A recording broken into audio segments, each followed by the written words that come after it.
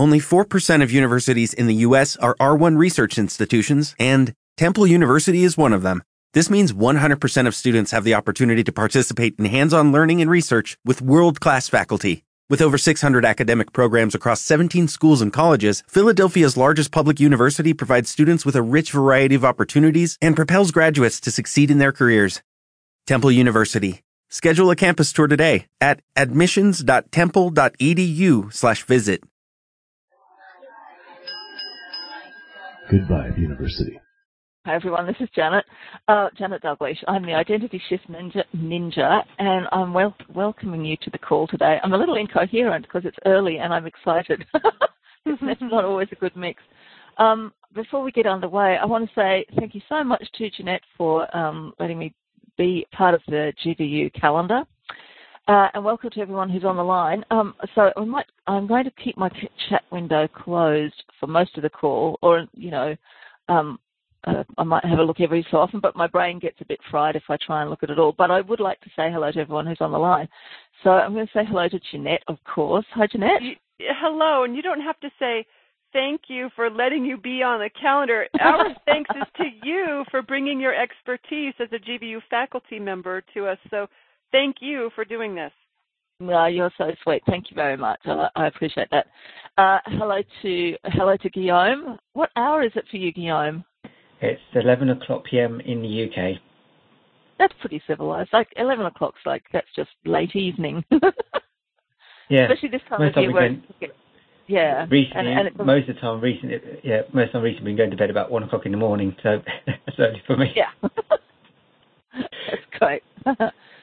Brenda's on the line, but she's got background noise, so she's muted herself. So I'm just waving to Brenda. And hi to Quilly. Hey, Quilly. Hey, I'm so happy to be here. Looking forward to this. Well, I have to say, this call may not be quite as technical as the ones I normally do, because I thought it would be a bit more fun to play with a slightly different take on the approach to brain science. So one of my passions is teaching people how to use the focus of alignment to become the person who has that thing they want right now. And so focus is a big part of that. So this has been an especially interesting month for me with Jeanette's year of manifesting focus being on focus. And today the intention with this call is to bring some more light-hearted, fun perspectives to how we can get our brain on boards with focusing, because obviously when we're talking about focus, we're talking about where our thoughts are landing. And whenever we talk about thoughts, we have to be thinking about how our brain works and wherever possible, seeing it as our ally rather than as the enemy. Because I know sometimes it's easy to fall into that trap of thinking as, the brain is doing this thing and I can't control it. Well, that's not the case. But I often use the metaphor of border collie puppies, because when our brains are left to their own devices, which is how most of us were before we came to law of attraction or deliberate creation, they are a bit like unruly border collie puppies. They're very smart, they're excitable, they're eager to learn, they've got enormous potential. And if they're left to their own devices, they'll chew up your shoes and wreck the furniture, and you find yourself in all kinds of trouble. So because I have this metaphor of, looking at border collie puppies as looking at the brain in that way, I thought it would be fun to dive deeper into that metaphor by looking at my own experience with border collies and whether there's something we can learn there about how to manage the relationship with our brain when it comes to focus. Because back in the day, in my previous career, I was one of the puppeteers on the movie Babe. And if you haven't seen it, it features two border collie characters as the main characters, Fly and Rex. Fly becomes a kind of adoptive mother to Babe, who's a little piglet that wants to be a sheep pig. The male dog, her partner. And when we worked on the movie, they actually had a team of border collies to play, 2 or 3 border collies to play each of those characters. And watching them work, watching them train, and also watching the sheepdogs, they did bring in some actual professional sheepdogs to do some of the wide shots of sheep herding. And watching those dogs work, I've never seen focus like it in my life. And if you've ever watched working dogs doing their thing, you know what I'm talking about. I got to interrupt, Janet. It is amazing. It's one of my favorite events of the entire year to go watch the dogs, the border collies, do their thing in the field with the sheep. It's unbelievable. It brings me to tears. It is extraordinary, and the way they do focus is so interesting to look at. And I thought, well, if nothing else, Jeanette's going to have fun on this call because we're going to talk border collies. You're right. So, for example, just let me give you a couple of examples. The dog who played Fly for the close-up shots, there are some shots in that movie where you would swear that they computer-generated her eyes to be looking at exactly the right spot, where she's looking at the pig and she tracks him with her eyes very subtly, and you would swear that they've computer-animated it. They didn't. Back then, the computer animation was still in its infancy for this kind of work, and the only thing they used it for was to make the mouths move. And some of the shots, I have to say, obviously, are animatronic animals as well. They're not all real animals, but with the dogs, it's mostly real animals because they actually got a better performance out of a more still performance from the real dogs than they could get with the animatronic dogs. Wow. And the dogs who played Fly for the close-up shots, the way they did that is it wasn't a treat, it wasn't food, it wasn't like with a Labrador, you can do that with a piece of meat. But it won't take long before he's kind of inching forward and starting to lick his lips and that kind of stuff. That didn't happen with this border collie. The thing that she was looking at for her eye line was her toy ball. During the months of training before filming began, because they had to train them to do specific actions, like there's a moment where Fly puts her paw affectionately on Babe's head. That's obviously an animatronic pig, because you can't get a real piglet to sit still for that.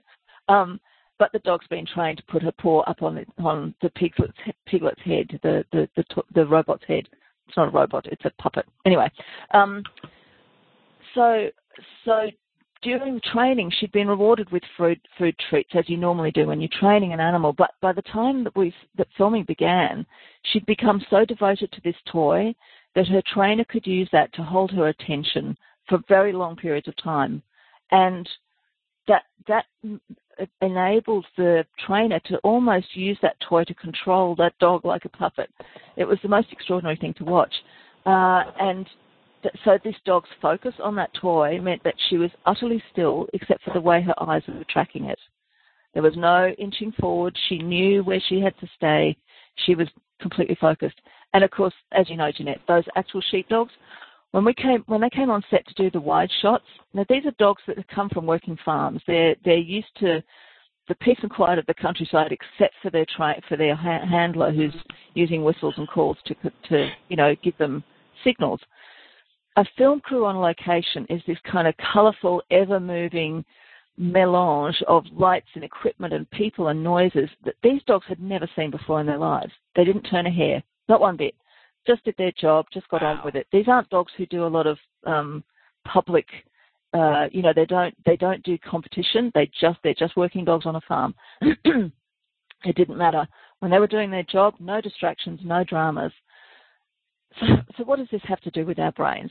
Are there things we can learn from observing the elements that go into training a happy, healthy, focused working dog? I think there are, and I thought it would be fun to explore them today, especially on this topic of focus. So, any questions so far?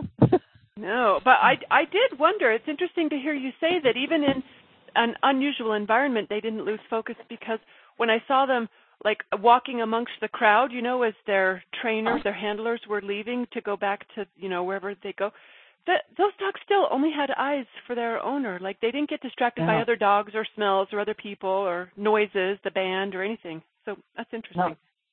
It was interesting. And one of the things that we learned when we first got on set, one of the first things we were told is don't go and try and make friends with the dogs. Don't distract them.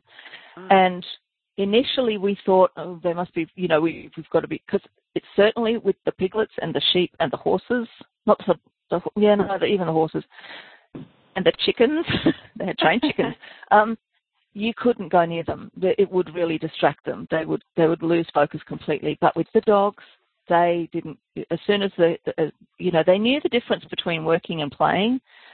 They knew when they were on, but it didn't matter. They were still really focused on their trainer, which is a lovely segue into the first point I want to make, and that is you got to know who's in charge.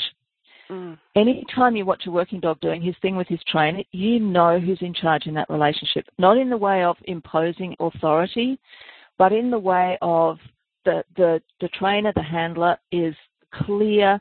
It's absolutely clear who's the pack leader here. The relationship between trainer and dog it's intimate, and it's often a very loving relationship. Even between a laconic Australian farmer and his dog, they'll still get a scratch behind the ears. There's still that connection there, and it's clear who's in charge. There's no bullying, there's no aggression, there's no need for drama. It's just firm, patient clarity, consistent directions. And those dogs respond with a really open, enthusiastic positivity to that clarity.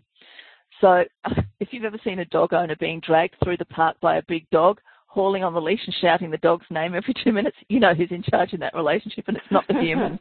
And that might be totally fine for that pair, but it's not how you want the relationship with your brain to be when it comes to focus. You want to remember who's in charge here.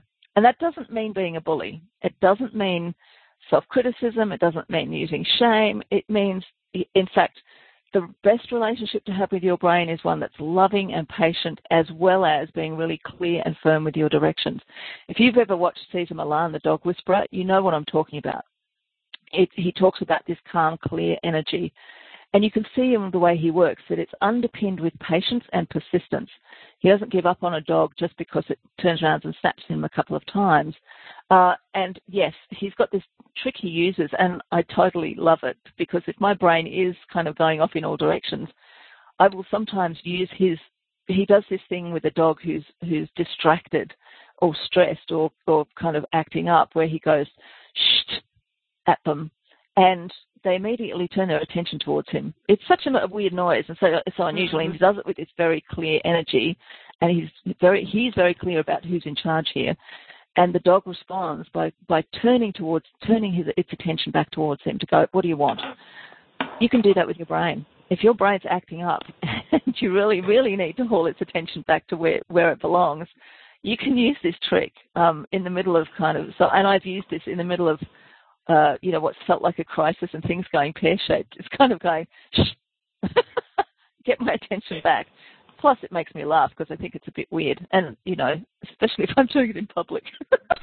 Okay, I'm laughing at this example. This may not be a directly related one, and no judging. But I was just watching Drunk History not too long ago, and that's where they get a celebrity or someone really trashed, and they have them tell us some story from history, and then other actors act it out. Okay, and so this one guy who's telling the story, he was so drunk that a couple times throughout while telling it, he would stop and go 1, 2, 3, 4, and he would count off his fingers 1, 2, 3, 4, and then he'd continue his story. And the interviewer says, "What's the 1, 2, 3, 4 thing?" And it was basically a trick he used to help his brain focus when he was losing focus, just because he was so drunk. I love that. I love that. And that's brilliant. And look, we can each develop our own specific technique, and which is, always going to be in fact, I'll come to that at the end about how individual this work is. But it's exactly the same thing. It's except obviously this can happen. We can lose focus even when we're not drunk. But I think having a technique for it before you get trashed, that's really smart. So similarly, having a technique to remind your brain of who's in charge, I think, is a really good trick. So whether it's using Cesar Millan's trick, or the 1, 2, 3, 4, or the snapping of a rubber band, that's that's a technique that's used for people who need something to bring them back to the present moment, back to the here and now. Because effectively, that's what we're doing. We're bringing the attention of our brain back to the very instantaneous moment of right here, right now. Because often when we lose focus, it's usually something like we start ruminating on the past and what went wrong, or we start ruminating on the future and what might go wrong. There's that research that shows that if your mind is wandering, and you're not really paying attention to where it's going, most of the time it'll end up going somewhere you don't really want it to go. Not all the time, but more of the time. And we don't want to do that. So bringing its attention back by having a technique is a really good idea. So I like that one too. That'll make me laugh when I think about it. I much prefer Caesars to just counting off. But do you have one you use, Janet? I'm curious. I do use Caesar's one, and I also use I Love That About Me, which I learnt from you. It sort of depends on where the distraction is coming from. Sometimes I'll say, I don't know if I'm allowed to swear on a recording, but sometimes I'll use an F-bomb, and it will be something like, "Oh, for goodness sake, Janet," except a bit ruder. And I'll say it out loud, especially if I'm alone. Oh, no, actually, I do it with my husband around too. He does it too, by the way. He's got his own trick that he uses. He just says, "Oh, you idiot." His is a little more self-critical than mine, but it brings his attention back to the here and now, and it works for him. So I'm not going to, I'm not going to interfere with what works for him. But yes, so having that way of reminding your brain of who's in charge, you want to make sure that it's, saying you're an idiot, Janet, it probably isn't the way to go, and I don't use that one. My husband uses it against himself, but that's his thing. It's not my preferred style, because I think that actually, for those of us who are really aware of this kind of stuff, and he's not into law of attraction, for those of us who are aware of this, we know the power of words. So if we're using something that has words in it, we want to make sure that they're words that have a lightness to them, that either they make us laugh because they're kind of absurd, or or can make it a sound, or whatever you like. Okay, any questions on that one, or are we ready to move on? I'm good. Excellent. So the next thing to say is what happens when focus gets lost? Because from time to time, our brain loses its focus, even when it's really well trained. One of the dogs that was working on the movie, the male dogs, there were 3 male dogs. One of them was a stunt dog who was used, because Rex has some very athletic stuff that he does during the movie. He does a big chase, sort of running to save the day, that involves some stunts. And then they had a sort of mid-shot Rex, and then they had the close-up Rex. One of the Rexes, and they were called Ace, Ben, and I can't remember the third one's name, began with a C, just for ease of reference. Because these dogs, when they were initially brought to the set, when they were initially bought by the production company, they were actually bought from a breeder, and they didn't have names. They were basically stuck in cages all day, and they hadn't been outside before. So this is one of those stories. They were rescued. And they were rescued because they were, they looked very similar to each other, so they could double up with a little bit of makeup. You couldn't tell the difference. And they had the right look, because they wanted the border collies that looked sort of soft and fluffy, because that's, like most movies, they have to look good for the camera. And it wasn't until they began training that they discovered that one of them, in particular Ace, had clearly been somewhat traumatized by his experience. Now, with lots of training and lots of loving attention from his trainer, he recovered from that. But every so often, he became known as Space Ace, because he'd be in the middle of working, and all of a sudden it was as though he saw something out of the corner of his eye, and it totally it took his attention, and it freaked him out a bit. He would do this body language that looked like he was ducking, and his eye line would be up in the air somewhere. So it's almost, the reason they called him Space Ace was, it was as though he suddenly saw an alien spaceship that nobody else could see. And it would happen from time to time. It would happen during filming. And it was really interesting to watch, because Ace's trainer never got mad, because that wouldn't have helped. She didn't buy into his story, so she didn't share his alarm. She didn't sort of make a big fuss about it and come over and do lots of comforting and, there, poor Ace, what's wrong? She stayed calm. She regained his attention. She demonstrated her own calm, and she behaved as though nothing terribly dramatic had happened. She gave him something simple to do from his training, something he was really familiar with from the very early days of training. So it might be coming to heel, or it might be sitting, or it might be lying down, whatever it was that would sort of bring his attention back to the here and now, and give him that confidence to say, I do know what I'm doing. This is really familiar, comfortable territory. And it helped him regain his confidence and forget the scary thing that he'd seen that nobody else could see. And within minutes, he'd be back in the zone, back in the focus, doing his thing, doing whatever it was he needed to do for the scene. And it's the same with our brains. We're in charge. And in those moments when we lose focus, it pays to find a way to get our brains back on track by using patience, by not engaging drama, by finding something that our brains can engage with easily that's really familiar. For example, a simple mantra like all is well, which is why it's so important to have that familiarity, to have that training in place, to practice the focus on the easy stuff when things are not going pear-shaped, when there are no aliens hovering just over your head, kind of, scaring you. Having that simple, trustworthy, extremely familiar, comfortable focus zone that you can kind of lean into creates it gives us traction to get ourselves back on focus on what it is that where we're trying to keep our focus. Does that make sense? Yeah, that actually makes a lot of sense, Janet, and it kind of reminds me how when I'm feeling overwhelmed or out of sorts, or just really things not going well with something, like I'll naturally revert to, like, I can answer emails, or I could vacuum the floor. Yeah. Like doing something that is easy to win at kind of helps get me back on the rails. Absolutely. Ms. Quilly and I had an experience the other day of totally screwing up where I was going to and getting there an hour early and then not getting it done. So then I had to go the next day, and I'm thinking, oh, no, now it's not going to be open kind of thing. And then as I was driving there, I just had to say, oh, nonsense, you live in easy world. It's all fine, which I learned from Jeanette. Yeah. Right on. It really works.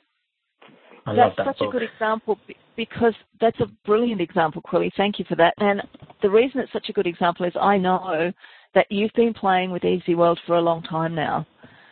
And it's familiar, it's comfortable. So, it's given you a kind of, it's like it's given you a benchmark, like a bedrock where you can rely on it. You can sort of lean your weight onto it and get yourself back into the zone again, because you can rely on it, because it's familiar, because it's got that sense of, I know how this works. I know how to do this. This isn't hard. This is easy. It's the same for you, Jeanette, with finding activities. That's a really good way to do it. We can use the mantra like the Easy World, I live in Easy World. We can use the activities that make us feel, that give us that feeling of, I'm in control here. This is easy. I've got this. I know how to do this. It just gives us back that equilibrium. It gives us back our psychic and emotional equilibrium. And what it does for our brain is it helps to reset the neural pathways so that instead of being focused on oh my God, there are aliens just above my head, we're focused on that new thing, that other thing, the thing we know really well. And because these are familiar neural pathways, we're not trying to create new ones in the red hot moment. We're relying on old, familiar, comfortable ones that have that positive energy to them. And they have a past history of having worked. So stuff. I know this works, so I'm not worried about it from now on. So it's exactly positive history. Yeah. It's the brain's equivalent of putting on a comfortable old pair of slippers that are going to just make your feet feel really good. So this brings me to the next element that I want to look at, and this is about the benefits of practice. And this is the idea about doing what Quilly's done, where it's about practicing the focus around something for long enough that it becomes so familiar that you can rely on it when things get a bit tough. So if we want it, because focus is a skill, no doubt about that, or rather deliberate focus is a skill. Our brains focus on various things all the time. I will talk in a moment about focus exhaustion, but I want to talk first about the practice. So our brains are focusing all the time. What we really want to learn is the skill of deliberately focusing, of putting our focus where we want it, like Fly with her toy ball.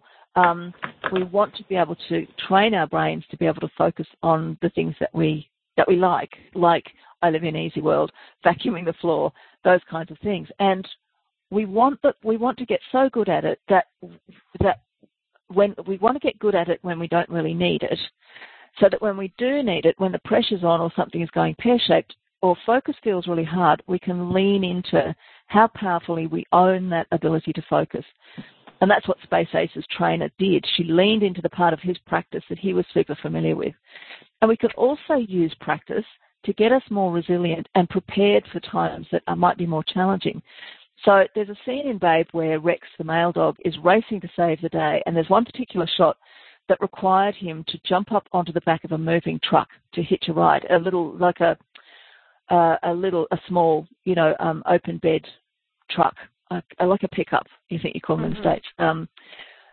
And it was done by a stunt Rex. And this is a dog whose name I can't remember. I don't know if it's Charlie. Anyway, whatever it was. This dog had a very huge, bouncy personality, and he thrived on doing all the running and jumping and the really athletic types of things. He just loved it. But I have to say the trainers were nervous about this particular stunt because it was actually quite dangerous for the dog. The camera speed was cheated so that they could have the vehicle at a lower speed, and then when the film's shown at proper speed, the truck looks like it's going a bit faster. But you can't cheat the camera too much, or the dog looks like a Keystone Cop. It just looks like, it kind of looks crazy. So they practiced for weeks. They began by teaching Stunt Rex to jump up on the stationary truck until he could do that exactly on command. Like, he was very eager, so they had to train him to wait to get his timing right, to do it on command, not earlier and not later. Then they gradually taught him how to do it with the truck moving very slowly by making sure he jumped at the right time, and then he got the hang of it. Then they could increase the speed of the truck bit by bit. As he got used to the idea of running and jumping onto the moving truck. Then they took the whole rig out to a location and they slowed it right down again. They went back to doing it with a stationary truck. Then they started it moving, and he learned how to do it in terrain that was very similar to where they would be shooting. So bit by bit by bit, they built this up over and over again, and he built up this focus piece by piece. He prepared. It's the same with our brains. Keeping our focus on our alignment is a skill that requires practice. So, for example, if you're relatively new to law of attraction, I know nobody on the call qualifies as that, but for people listening to the recording, if you hear people talking about focusing on the positive for 68 seconds, that sounds pretty easy. But when you actually try and do it, if you've never tried it before, it's actually kind of impossible to do. I have found it, I certainly couldn't have done it when I was completely new to the idea. You start with the 17 seconds. You want to start out with something that's more doable. You might start out with 5 seconds. I was going to say, even getting to 17 was kind of a feat in the beginning for me. Yeah. And so you start with the stationary truck. And Jeanette, I know I was reading the other day on one of the forums, the idea of having 100, was it 100 positive thoughts in a row or 100 appreciative thoughts in a row? 100 positive thoughts in a row, yeah. Yeah. Now, that's a big ask. I think that for many of us, even those of us who've got lots of law of attraction experience under our belts, trying to making a judgment about our capacity to do this on the first try is kind of nuts. That would be like expecting this dog to do this trick straight off the bat without having done any practice at all. Well, and you know what else it makes me think of, Janet? It would be like asking a person who is facing eviction from their home, for lack of financial resources, to find a way to practice feeling abundant and at ease. It's like, there's something really important about practice this when you're not under pressure, because these are hard skills to develop when it feels like a big deal. So, when we're stationary and when it's safe, when it's slower, we build up these muscles to make it easier when it really matters. Absolutely. And, again, this is going to be something that's going to be individual for each of us, but I think there are some core ones that are really useful for us to practice in the weeks before training. I mean, we might never have to face the crisis. We might never have to face the jumping onto the moving truck. But it's as well to, and I don't mean, prepare for disaster. I'm not talking about it from that perspective at all. I'm saying that everything we do to build up our skill at focusing is going to be useful.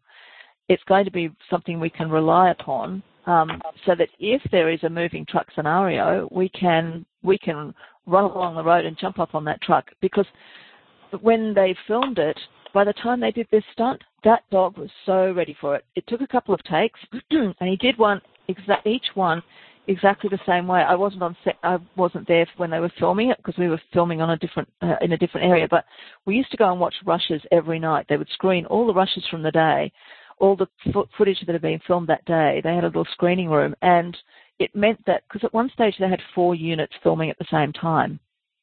So you got to find out what was being filmed every day. There was no sound because that hadn't been edited in yet, but you could at least watch the vision. And we were watching this. Everyone turned up to watch the rushes the night because everybody knew about this stunt, and everybody knew how, nervous the trainers had been and about how much work they had gone into it. So we all showed up for the screening. The room was packed, and every single take was identical.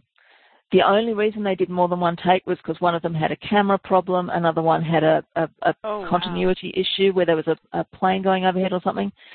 Every single one, as far as the dog was concerned, every take was the same. And you could tell, because when you watch the rushes, they haven't been edited yet, so you get to see the bits in between while the camera's still rolling.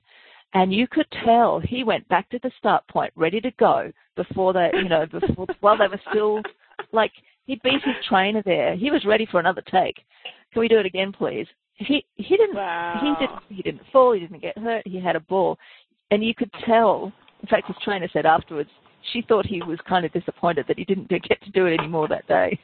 It feels in a lot of ways like thriving on the challenge, Yeah, exactly. Really welcoming it. And not fearing it.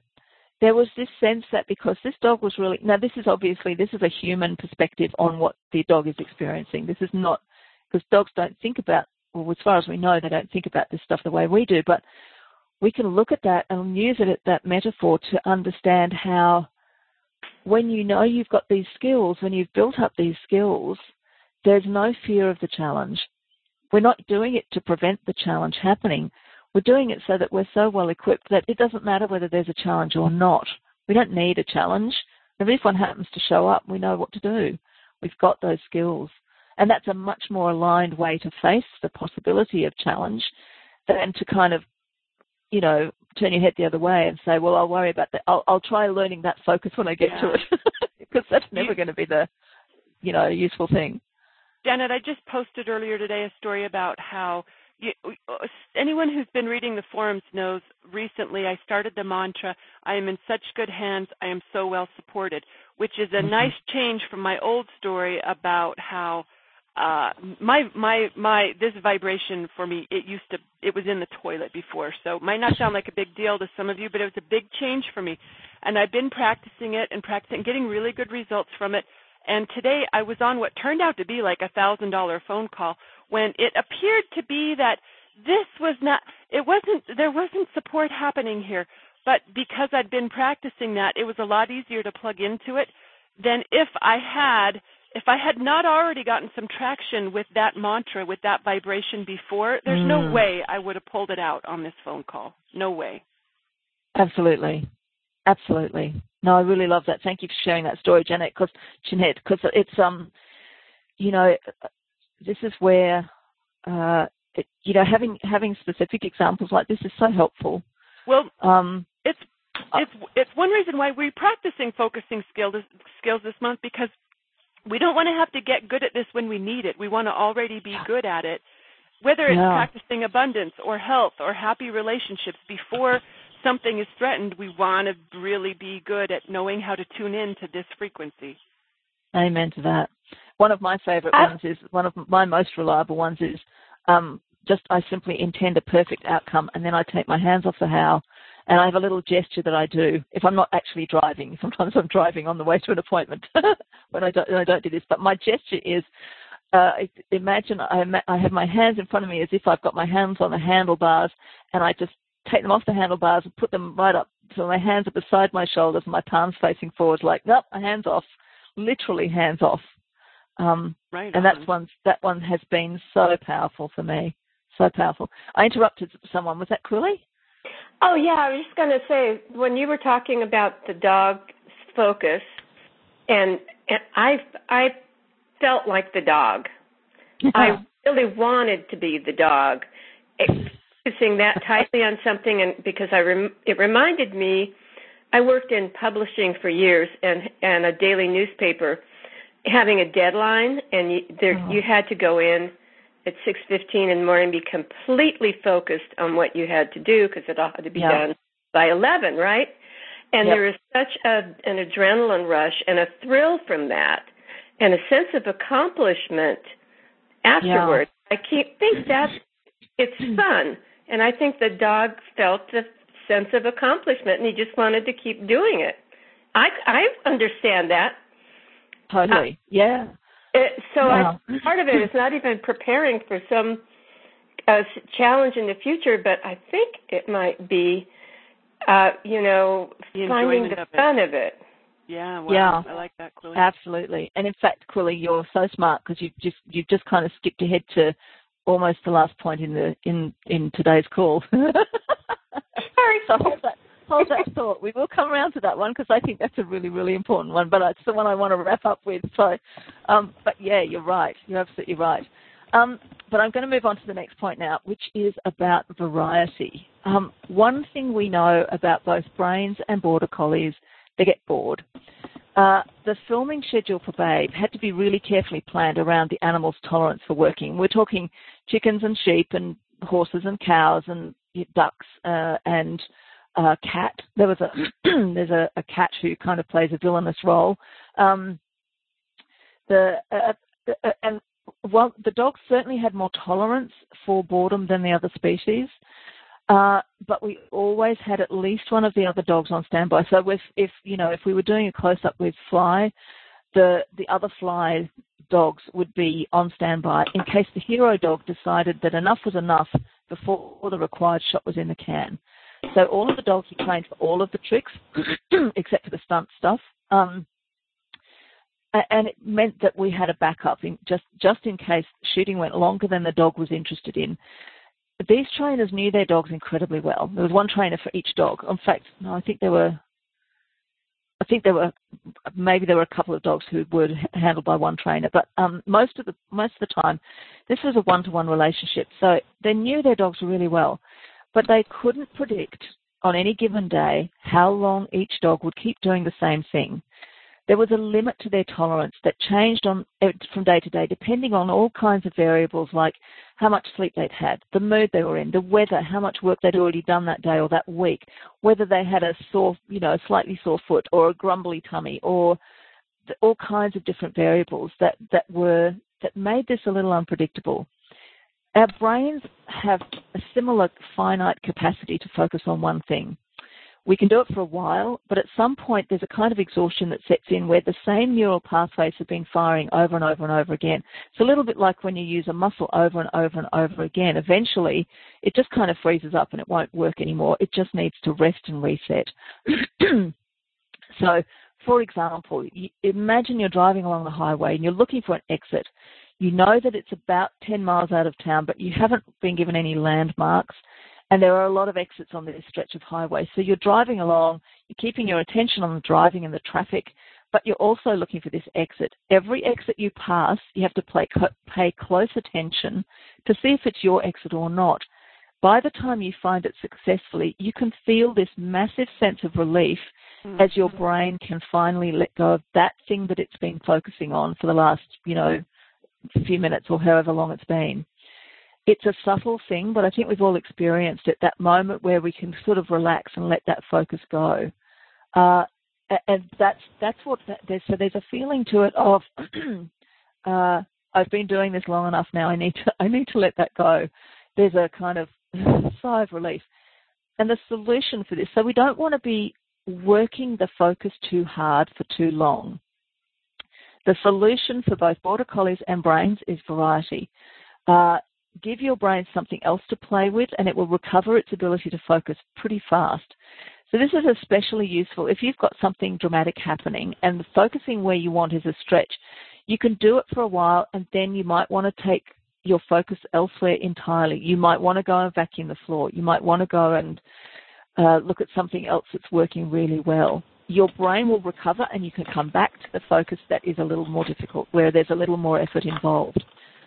So understanding this need for variety is really helpful, because the one thing we don't want to do when we're when we're doing our deliberate creation practice, we don't want to make it hard work. So the practice is important, but we don't want to overdo it so that our brain gets exhausted and then we kind of fall in a heap going, I can't do it anymore. We don't want to be doing that. Does that make sense? Yeah, so we use variety as an antidote to focus exhaustion. Yeah. And that's going to be different for each of us, and it's going to be different day to day. So if there's a day where, for whatever reason, focusing seems really hard, it's a bit like, when you've overdone something physically and you've got a sore muscle, you don't want to do the same thing that made the muscle sore in the first place, but you might want to take a gentle walk, or you might want to do some gentle stretching. So you might want to do some gentle focusing on something that's easier, that's more familiar, that's in that familiar territory. Or you might be just really, really bored with that focus you've been doing. So that thing that focus you've got that's really familiar, there might come a day where you say it or you do that thing and you just go, it's like you want to roll your eyes and go, oh, no, I'm over that. You want to mix it up. Jeanette, I know that you've talked about the fact that you tend not to do a practice for more than, 2 to 3 weeks? Yeah, if that. I have a low tolerance for the repetition of one thing. Variety does help me stay at my best. I'm just really loving the term that I didn't know this is what was happening, but I've seen a lot of conscious creators experience focus exhaustion and not recognizing that that's what it was and thinking they should be able to keep doing it. So this is really helpful. And it's, like I say, it's different for each of us. We each of us have our own personal boredom threshold. I've got a low boredom threshold as well. And there was a time where I thought if I couldn't do a 30-day practice that there was something wrong with me. Now I recognize that I'm just not cut out for most of the time. I'm not cut out for a 30-day practice. Some things I love to do, and they have never stopped being things I love to do. And so whenever I'm loving them, then I'm going to keep doing them because that feels good. But the moment something feels like it's boring, wow, that's the moment to get some variety, because that's your tolerance level for today's shooting. You want to go and do something else. Nice. Okay, the next thing I want to talk about is... Dion chiming in with something? Oh, sorry, Dion. Go ahead. Dion? Sorry, hello? Hello. Sorry, you were saying something and we talked over the top of you. I'm sorry about that. No, I didn't say anything, no, sorry. Oh, okay. Cool. So the next thing I want to talk about is nurturing. Now, it won't be a surprise to learn that just like a working animal, your brain is far more compliant and functions much better when it's properly nourished. Obviously, that means adequate rest, nutrition, hydration. One of the tricky bits of logistics for Babe was, especially during filming where they had to get a certain number of shots in the can every day in order to stay on schedule. Part of that was managing the animals' nutrition, because most of the animals, not so much the dogs, but most of the animals were being given food treats as part of their working day. Because I'm here to tell you that the piglets do not work for anything other than food. They're not silly. I once made a passing comment about sheep being stupid, and one of the sheep handlers pointed out to me that the dogs will work just for the promise of a ball. The sheep demand food. Which animal's the cleverer? That's hilarious. That's funny. But if you're familiar with the movie Babe, one of the favourite scenes that gets, that was used in the previews and everyone's favourite moment in the movie is when Babe starts singing Jingle Bells, and you've got this shot of a piglet going la la la la la la. What's actually happening there? That was an outtake originally. because when the piglets would walk up to their mark, which is a little tiny bit of wood in the that you couldn't see it, just under the dirt. They would get rewarded as soon as they had both front feet on that little block of wood. And they knew that food was coming as soon as their trainer could get it to them. And in the time between getting their feet on the block of wood and the food coming, they would just do the baby bird thing of opening and closing their mouths. Oh, my gosh. And they had this outtake where the rhythm of it happened to fit the opening line of Jingle Bells. So they got the voice artist who originally recorded the dialogue for the piglet. They got her back in the studio to do a few pickups, and that was one of the ones she did. They got her to do the Jingle Bells, and it became everyone's favourite scene. This has nothing to do with brain science, by the way. It's just a really good story. That is a good story. It is a good story. But, of course, when you're using piglets and you're filming and they're getting fed every time they do the right thing and you've got several takes, there comes a point. The treats have got to be carefully measured to ensure that nobody gets too much food in a day, and their whole dietary intake has to be managed to give them the energy they need and keep them in top condition without getting them, overweight. So that's why they had, on any given day, there would be 6 piglets on set, all made up with the same little tuft of hair that Babe has on the forehead. So they all looked identical. They were usually a litter together.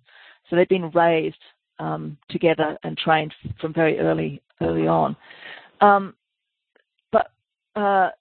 So with the dogs, the kind of nurturing that was required was a little more. The piglets didn't respond especially to affection. That wasn't enough of a reward for them. They just wanted food. But the Border Collies wanted more. They wanted that connection. There's a very different, because pigs don't work as pack animals in the same way that dogs do. The relationship with the dog and the trainer had to include all those elements of nurturing, and it also had to include the ephemeral kinds of nurturing, like love, respect, clarity, those kinds of things. And our brains are the same. They definitely need all that physical nurturing, but they respond really well to the ephemeral kinds of nurturing, especially when we're seeking to change something about them. This is where self-love comes in, particularly self-compassion. So you want to turn that kindness inwards. If you come across a stubborn focus change that isn't working out the way you want to bring persistence. You like those trainers, you don't want to get mad with your brain because it's telling some crazy, scary story. We know from the research that self-criticism and shame both shut down brain systems, just as they shut down a working dog's enthusiasm and ability. If you've ever watched a working dog, the one thing you will never see a trainer do is you might see them raise their voice to get the dog's attention in that moment. If the dog does get distracted, the trainer will raise its voice or will use like a Cesar Millan's sh sound. They'll use that to get the dog's attention back in the here and now. But they don't use anger. They don't use criticism. They don't bang on about what an idiot the dog is because the dog's struggling with something, with some aspect of focus. So we want the same thing with that relationship with our brain. We want patience, kindness, and an unswerving decision to keep working with it until it gets back on track, until it understands and learns this new focus that we're creating.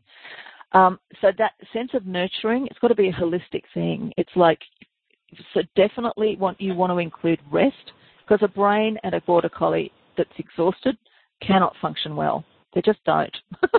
They just want to go and sleep. And they'll play up. If our focus is, if we're struggling with our focus, it's worth asking the question, does my brain need a rest? Does my brain need some hydration? Does my brain need some nutrition right now? What else does it need? Does it need some kindly words? Does it need some firm energy, some clarity? What does it need? And those things are really helpful. And because we are the users of our brain, we're not our brains, we are the users of them, just like we're, the trainer is not the dog. The trainer is the trainer of the dog, the handler. And it's we in that role, in that relationship with our brain, we're the ones who are responsible for making those choices that nurture our brains in really positive ways. Does that make sense? Makes really good sense. Cool. Any questions? We're about to go into the last bit here, the really fun bit. This is Brenda. As you were going through all the points about the brain, it struck me that things like A Course in Miracles and for me more recently The Way of Mastery, each of those texts, they have a series of lessons, and they're to be done daily and sometimes quite often during the day, maybe every hour. And but they never do require you or ask you to stay on them for very long. Like you might choose to have one for a day or two or maybe even a week, but then you move on and move to the next thing that is different, although water's the first, as they say, water's the first idea or axiom that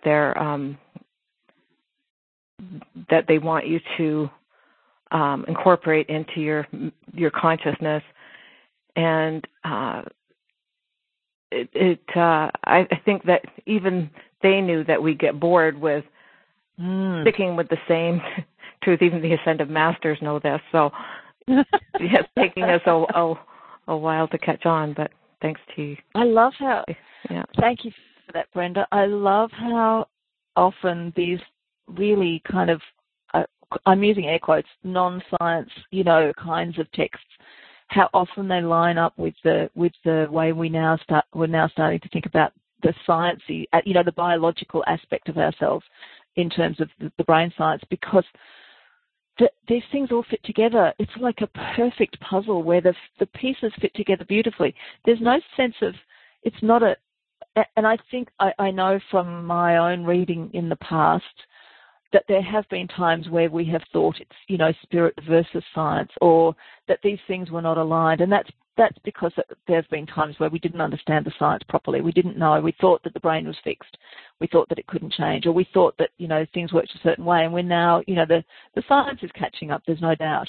So it's really lovely when somebody talks about something that seems completely unrelated, but in fact is saying exactly the same thing. It's just coming at it from a different angle, and it's just beautiful, I love that. Thank you so much. They also say that the Way of Mastery is very clear. That's why I'm gravitating toward that over A Course in Miracles. But right now, oh gosh, now I just had a brain fart. I can't remember what it was. Anyway, move on. Let's just move on. Right, cool. Might come to me later. If you remember what it is, okay, put it in the chat, or I will. I'll type it in the chat. And or we'll talk about it in a minute. Okay. All right. Let me move on to the next bit. This is the bit this is for Quilly. This is the bit I think is really juicy. It's about fun and inspiration, and I want to ask, why do those working dogs do what they do? Is it because they want to manifest a bigger house, a fancier car, a dream vacation, or a perfect lover? No. It's because they're having fun. You only have to watch footage of dogs doing their thing. Jeanette knows this from going to these sheepdog trials, or whether it's obedience dogs doing a performance with their trainer. If you haven't seen it already, you want to Google. There's a version of You're the One That I Want from Greece, which is done by a trainer with her dog as a performance. You can see how much fun they're having. If they weren't having a good time, they wouldn't be doing it. Even though the trainer is in charge, the dogs would not do that work as well or even at all if it wasn't fun for them. So what does that mean for our brains? Is there something here that we can learn for ourselves? Absolutely. It's exactly the same thing. We have to find something that engages our brain, something that makes it prick up its metaphorical ears and wag its tail. When we're retraining our brain to new habits of focus, we need to figure out what we will be engaging. We need to figure out what will be engaging for our brain.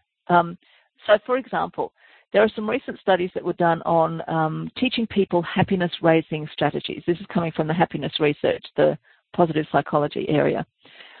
So when any formal strategies that are designed to raise happiness, that effectively what they're doing is changing focus. And they came up with some really interesting data. One strategy was the performing of 5 acts of kindness. Researchers found that on average, so they got people to do 5 acts of kindness, but they got them to do it in different ways. And they found that on average, people who performed all 5 acts of kindness on a Monday ended up happier than people who spread the 5 acts of kindness throughout the week.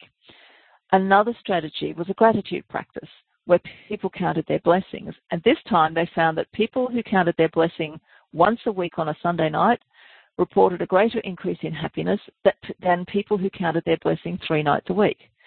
But I have to say, these are statistics. These are average findings. They mean nothing for you and me as individuals.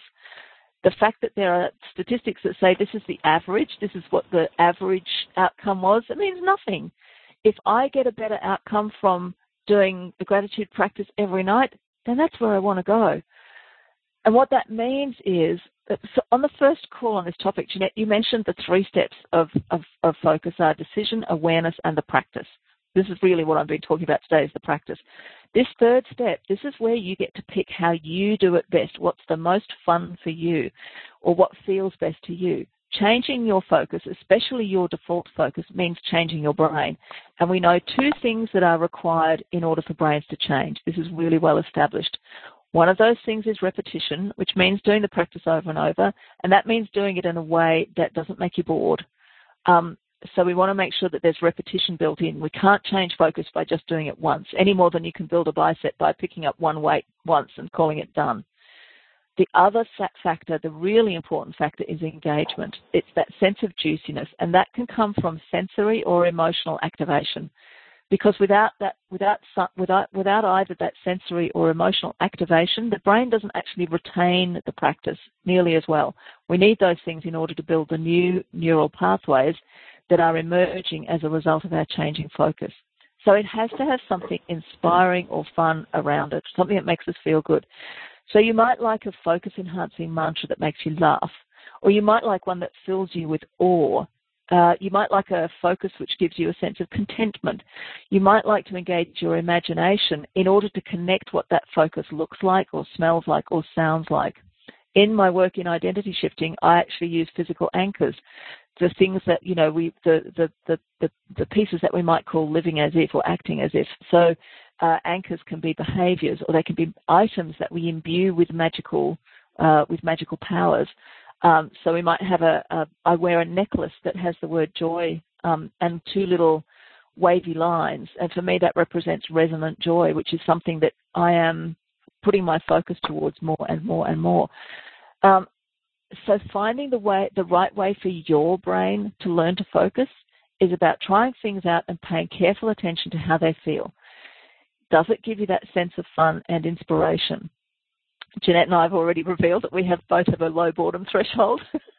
But for me, that's only about some things. This necklace that I'm wearing, that I've put on this morning and I wear on a regular basis, I don't get bored with it. The more I imbue it with magical power, the magical power of resonant joy, the more it lights me up. It's a very individual thing. That might not be the case for everyone. And there might be a day where I put on this necklace and it just fills me with meh. It doesn't light me up at all. And that's the day for me to find a new one, find a different anchor. So just like those dogs, your brain is unique. And only you can work out what's effective for you. There were some things that those border collies, you could tell that there were some things they didn't love doing. So they wouldn't be chosen to do that particular trick or stunt or whatever it was, that particular bit of training. They wouldn't be the ones that would be filmed doing that because they weren't loving it. Each dog is individual. Each brain is individual. Only you as your brain's handler can tell what's going to light it up and what's going to really engage it in the process of practicing focus and changing when you want to change your focus. And obviously that's one of the beauties of Good Vibe University, is that you can find so many different ways to support that focus, whatever it is you're trying to create. You're not kind of limited. I don't think you'd ever find the GVU being the place where you get somebody, like Jeanette. I've never ever heard Jeanette say this is the only way to do this. I don't think I've ever heard you say that, Jeanette. I hope I never have. Exactly. So does that last piece make sense? And clearly, does that kind of go to what you were talking about before, about the whole fun inspiration thing? Well, yeah, because when I'm having fun, or when I'm meeting a challenge or doing something that it feels juicy, you get that feeling. It's like your eyes. You can feel your eyes dilating to let more of what you're looking at in, yes. and that's and it's a feeling that could be on the verge of crying because you're kind of so happy about it. I'm so excited about this thing, but there have been a couple of mantras that aren't so positive as I live in Easy World. One of my favorites is "Come the blank on, Bridget" from Bridget Jones' Diary, because I'm swearing. And I say that to myself all the time because it's, oh, come on, we can do this kind of thing. Moving. And then there's this other one I thought of while you were talking, and that's a scene from, all my references are from movies. Pardon me. From the original Twilight movie where one of the vampires, James, does this, he just jumps in this stance, and the stance is so kinetic and so filled with energy that I want to do that, and I wanted so much in that moment to be the bad vampire and jump in this position. I felt like I love it. So filled with love it. So there's that, and that's empowering to me, even though it kind of ends up badly. But anyway, and I also wanted to tell you how much I love the movie Babe. Oh, well, thank you. On behalf of the whole production company, thank you. And I had no idea that those were not just completely real animals talking like that. Yeah, I know. They did such a good job. And I have to say that a lot of the credit has to go to the editor and the director. The director, Chris Noonan, is a lovely, lovely man, absolutely beautiful guy, and beautiful energy. And the editor, Marcus, I've forgotten his last name, but his work was extraordinary. He did such a good job, so that you forgot that because if you held too long on a shot of an animatronic animal, it started to show, and he just edited it beautifully. I do want to pick up on something you talked about there, Quilly, for a second, the idea of the body stance. Again, if people are not familiar with it, there's a TED Talk by Amy Cuddy where she talks about how we can use body language to bring our focus. Basically, it's not the language she uses, but we can use body language to restore our focus to what we want. So she experimented getting people to take up particular power poses and then report whether they felt any different. And one of the poses is the Wonder Woman pose, where feet apart, hands on hips, kind of chest back, shoulders back, chest forward. It's almost impossible if you stand in that stance for a minute. It's almost impossible not to feel a change in your focus. Or at least that was the one that did it for me. There are other ones that you can use as well. But if you have a look on the TED, if you Google Amy Cuddy, Cuddy, if you Google her TED Talk, it's absolutely fascinating. And again, it's another method that we can use. It's another way to train our brains that works really well. So this brings us to, we're just after the top of the hour, so I'm going to wrap up. But if anybody wants to stay on the line and ask questions, you're more than welcome to. But I want to say that for my money, thinking about my brain as an eager border collie puppy is actually a really powerful way to remind myself that I'm in charge, that I'm the user of my brain, that I can retrain it to focus where I want it, and that when it loses concentration, I am building the skills to get it back on track without fuss or drama. I get to choose where my focus lies, including on a toy ball if I want to, and that the practice has its own reward. The practice of focusing has its own rewards because it feels good. And that good nurturing, rest, hydration, food, and love all create a better and more sweetly aligned kind of focus. Those things really make me feel good. And reminding myself of those through this metaphor of, thinking about my brain as a border collie pup, that feels very empowering to me. And it makes me smile. I mean, who's not going to smile when you're thinking about border collies, right? Right. Janet, so much of what you have shared here today resonates for me in a lot of LOA ways. This was an absolutely brilliant call, and I'm also really enjoying the thought of being a good handler to my border collie brain. I often use the metaphor of a puppy, that's being potty trained, but I love it so much more. thought of my brain as someone with the skills that border collies have. So thank you for that. I think I'll get a lot of juice from it. And when you were talking about the director and editor's exceptional work on the movie, I wanted to say, exceptional work we are experiencing right here with you. This has been another fabulous call. Thank you for bringing it to us. But before you end the recording, will you let people who might not be familiar with your work know where they can hook up with you for your identity shifting magic? I will. Thank you so much for that. Absolutely. People can find me online at identityshift.ninja. And from my website, there's an area called Start Here, _freebies. I love that. My favorite menu item. And once you have a look there, you'll find out all kinds of ways to play with me. But you can find me on Facebook, and you can find me in the GBU, in the Good Vibe University forums as well. From time to time, I'm a bit erratic with my presence there. But well, yeah, we're lucky to have you, Janet. You bring such wonderful stuff to our plate. Well, it's a delight to be part of the community there. I just love it, and I love what you're doing, Jeanette. I always have. You know, I was a founding member of GVU, and it's one of my, that goes alongside working on Babe as one of my, claims to fame. Definitely. Right on. Did anybody have any questions that they wanted to ask, Brenda? Did you remember what it was you were going? Yeah, I typed half of it in the comments. The other half didn't seem to want to follow it. Anyway, it's just that the Way of Mastery also teaches us to look at our creations, things that we may have previously judged as negative, such as feelings or thoughts, or even anything physical or circumstances that we're in. It teaches us to look upon all those things as like with wonder and appreciation and awe that we created this thing, even if it is negative or what we may have judged that way. Yeah. I love that. I think that's so important. And thank you for saying that. And thank you for making sure it got on the recording, because that's absolutely right. And in the same way, bringing it back to that border collie metaphor, the trainers don't judge their dogs. If the dog, if one of the head trainer was actually a guy called Carl Anderson. Oh my gosh, I'm bad with names today. And he had worked on movies like Cujo, and this guy has been doing Hollywood blockbuster animal-based movies for a really long time. And he's very clear about, he prefers not to work with wild animals because he says, it's not a judgment about them, but they're wild animals. I'm not going to try and train them. It's not my thing.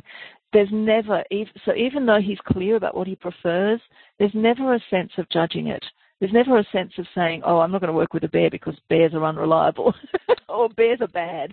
It's not that at all. It's more to say, I choose not to work with bears because it's not my thing. There's never a judgment. And similarly, when the trainers are working with the border collies, there was never a judgment about, if they did have a moment of losing the plot. Space Ace, he never got judged for the fact that he would have these little weird moments of kind of going off into the ethers. It's just his thing. There was compassion. And I think that, the idea that we can actually take credit for everything that we create and not see it as, the moment we let go of the judgment and we realize that we can take credit for everything we've created, the quote-unquote good and the bad, that's a really empowering moment. That takes us out of judgment and blame or self-blame and right into power, and that's a huge, huge shift. So, yeah, thank you for... A great place to create from. Yeah, absolutely, absolutely. Yeah. Cool. Well, thank you guys so much for being on the call today. It's been really fun. I love being able to kind of bring a bit of lightness to this, because I think sometimes I talk a lot about the technical stuff. And talking border collies is so much fun. It was fun, but it was still very enlightening. So even though we had a good time with this subject, I still learned a lot. So thanks, Janet. Well, thank you for saying that. That's my sweet spot, having fun and learning a lot. Couldn't be better. All right. Thank you so much. I'm going to end the recording now. Thank you guys for coming, and I will see you around the forum. Thank you, Janet. Right on. Bye, everyone. Lucky Land Casino, asking people, what's the weirdest place you've gotten lucky? Lucky? In line at the deli, I guess? Aha, in my dentist's office.